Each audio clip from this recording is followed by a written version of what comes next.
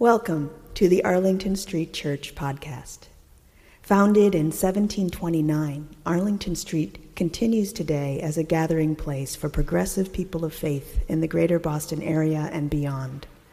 We are located at the corner of Arlington and Boylston Streets, across from the Public Garden in Boston, Massachusetts.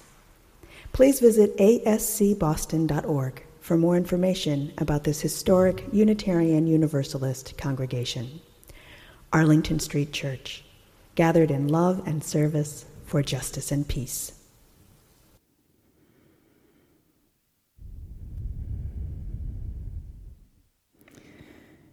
In times during which the incoming hits to our nervous systems are unrelenting, in times when we are dysregulated and disoriented, our natural inclination is to hold on tight. Think roller coaster. Perhaps some of you have felt this way this past week. This morning I'm going to invite you to join me in reflecting on a counterintuitive, every fiber of your body screaming, no, spiritual practice, the spiritual practice of letting go. Let's start here. Are you breathing? Perhaps it's been a long time since you took a conscious, deep breath, a full-bodied in-breath and out-breath. Perhaps it's been as many as 4 years. I invite you now to breathe with me. Breathe with me. Breathe in. And let go of it. Breathe all the way out. In and out. Keep your focus on the out breath. That's letting go. In and out. Let it go. Keep breathing. There comes a time for every one of us to let go. Actually, there come many, many times every day. We can't savor the present, let alone move into the future, if we're clinging to the past. The unmet expectations, betrayal, resentment, the shattered dreams, guilt, and grief. Getting all righteous about what might have been, could have been, should have been, only gets us nowhere, but stuck and hurting. Maybe our pride is hurt. Maybe we don't want to see as someone who gives up, a quitter. But maybe we're being called to let the past be past, pronounce it dead, and walk into a new day. Ironically, Dr. Haider Zahed, a scientist, calls it the art of letting go, answering the invitation to relinquish unhealthy attachments to people, events, ideas, possessions, and minor irritations. Ann Landers, matron saint of advice, wrote, "Some people believe holding on and hanging in there are signs of great strength. However, there are times when it takes much more strength to know when to let go, and then to let go." Psychotherapist and professor Dr. Eileen S. Cohen writes, "Holding on to pain doesn't fix anything. Replaying the past over and over again does not change it. Wishing things were different does not make it so. In some cases, especially when it comes to the past, all you can do is accept whatever it is we're holding on to, and then let it go. Let it go." That's how everything changes. Dr. Zahed continues, "No time is better than the present to make a conscious decision to release negative influences so we can enjoy life as it unfolds, precious moments every day. To let go also means to give up resisting and struggling to hold on, accepting what is, and letting go of what was. Most of us can get on board with this, sometimes more, sometimes less, until it comes to letting go of someone we love who has hurt us. We can't control what others think or do. We can try, but it's a losing wager. The only thing we really have control over is our thoughts and our actions. Rachel Velishek, a mental health counselor, writes, letting go of a person we love can be painful, but sometimes it's the final remaining option in order to care for our own well-being. Letting go of someone doesn't mean we're giving up on them. It is acknowledging the hurt, setting boundaries and expectations for the relationship, and making an active choice not to let them hurt us anymore. Letting go of someone does not imply that we stop loving them. It's communicating that we love them, but we fear for them and for ourselves. Letting go is done out of love. The work, Rachel Velishek concludes, is to let go of what we cannot change. I love the expression, don't live in chains when you have the key. Don't live in chains. When you can put the key into the lock, turn it and let go. In every letting go, there's a little death. It's important to honor our losses and to feel the pain of grieving. It's such hard work. But the only way out is through. We are not our pain or our past. Swiss psychiatrist Carl Jung said, I am not what happened to me. I am what I choose to become. And maybe, just maybe, there's some new possibility that awaits. Knowing we should let go, even wanting to let go, is different from knowing how to begin. American Tibetan Buddhist nun Pema Chodron teaches that it begins with seeing ourselves clearly. The key to feeling more whole and less shut off and shut down is to be able to see clearly who we are and what we're doing.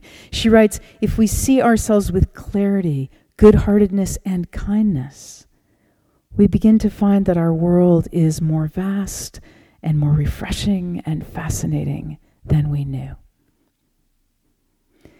The meditation technique for seeing clearly and letting go begins with precision and gentleness. If you'd like, we can try this together. Let's do this. I'm going to invite you to assume an unrumpled posture. Are you still breathing? Find your breath. Breathe in and out. And again, pay attention to that out breath. Don't force it. In and out. Pema Chodron writes, this seems simple, but actually to be with the breath and to be there for every breath requires a lot of precision. Just the fact that we always come back to the breath and that we try in a gentle way to be as fully with the breath as we can sharpens our mind. Keep a light touch on the out-breath and don't shut out everything else. Touch the out-breath very softly and let it go. In and out. If we emphasized only precision, Pema continues, our meditation might become quite harsh and militant. So we also emphasize gentleness. One thing that's very helpful is to cultivate an overall sense of relaxation while we're meditating. If you find it difficult to relax, just patiently, gently work with it in and out. We're not doing this to achieve anything, but to come into this very moment, the present, so full of possibility. If we're faithful to the honesty of precision and the good-heartedness of gentleness, we'll find that sense of knowing how to let go builds in us, and letting go will follow naturally. Pema Chodron writes, once you begin to get the hang of this, it's incredibly powerful, that you could be completely obsessed with hope and fear and all kinds of other thoughts, and you could realize what you're doing without criticizing it, and you could let go. This is probably one of the most amazing tools we could be given. The ability to just let go.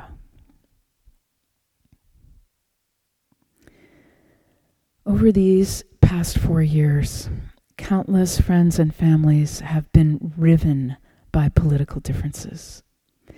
The anger, grief, and despair over the possibility of ever healing is devastating.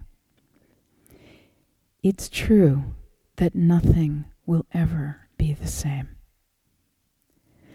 But we can summon a Herculean will and strength and courage, choose to let go, and step into the future. I want to tell you about Mary Griffith, whom I met in the early 90s at a conference where we were both speaking. In my mind's eye, I can still see her very clearly. Her story was both soul-searing and redemptive. Mary was a devout Christian who, with her husband Robert, raised their 4 children in an evangelical Presbyterian church in the late 1970s and early 80s. Her second child, Bobby, was gay. His father and his siblings accepted him, but Mary, believing God could cure him, began her campaign to pray away the gay, encouraging him to spend more time in prayer and at church gatherings. As Bobby grew increasingly self-loathing, depressed, and desperate, Mary told him she would not have a gay son. She said a lot of other terrible things that I won't repeat from this pulpit. And you know where this is going.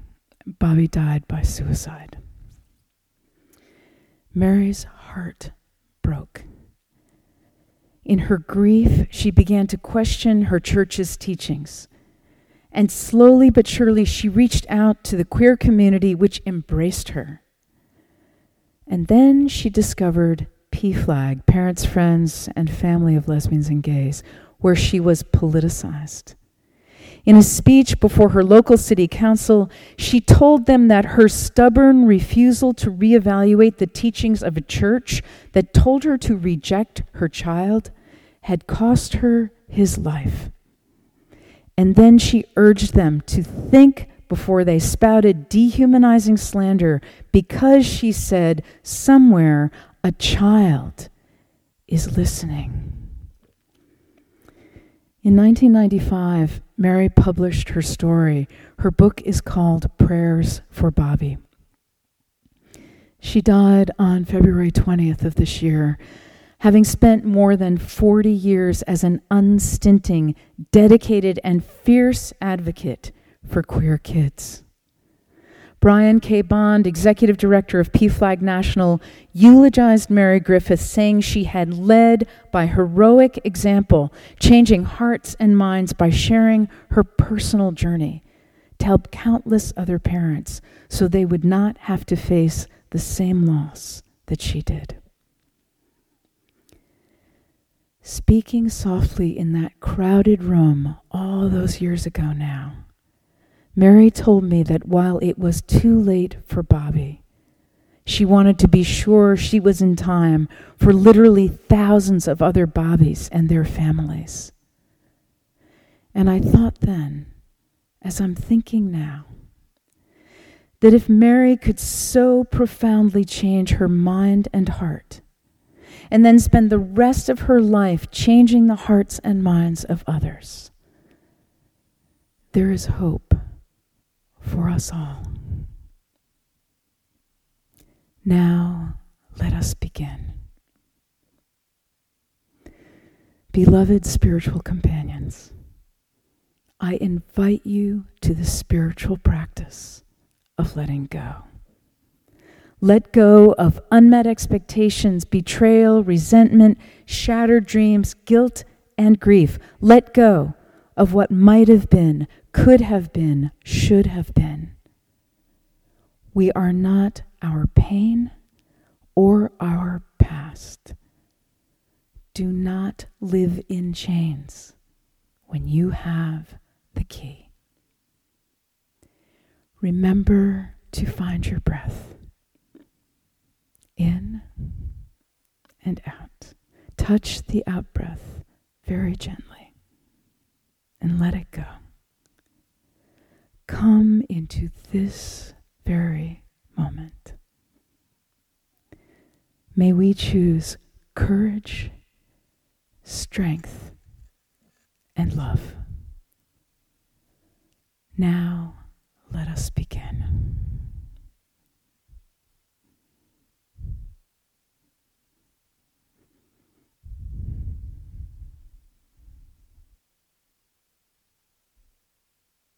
And now for our benediction, I invite you to put your hands over your heart in Namaste. I bow to the divine in you. Our benediction comes from Indian author Kalidasa's Exhortation to the Dawn. Look to this day, for it is life, the very life of life. In its brief course lie all the verities and realities of our existence. Yesterday is but a dream, and tomorrow but a vision. Let us look well, therefore, to this day. Let us keep this faith, beloveds, and pass it on. The service begins when the service ends. Bless your hearts. I love you. Amen.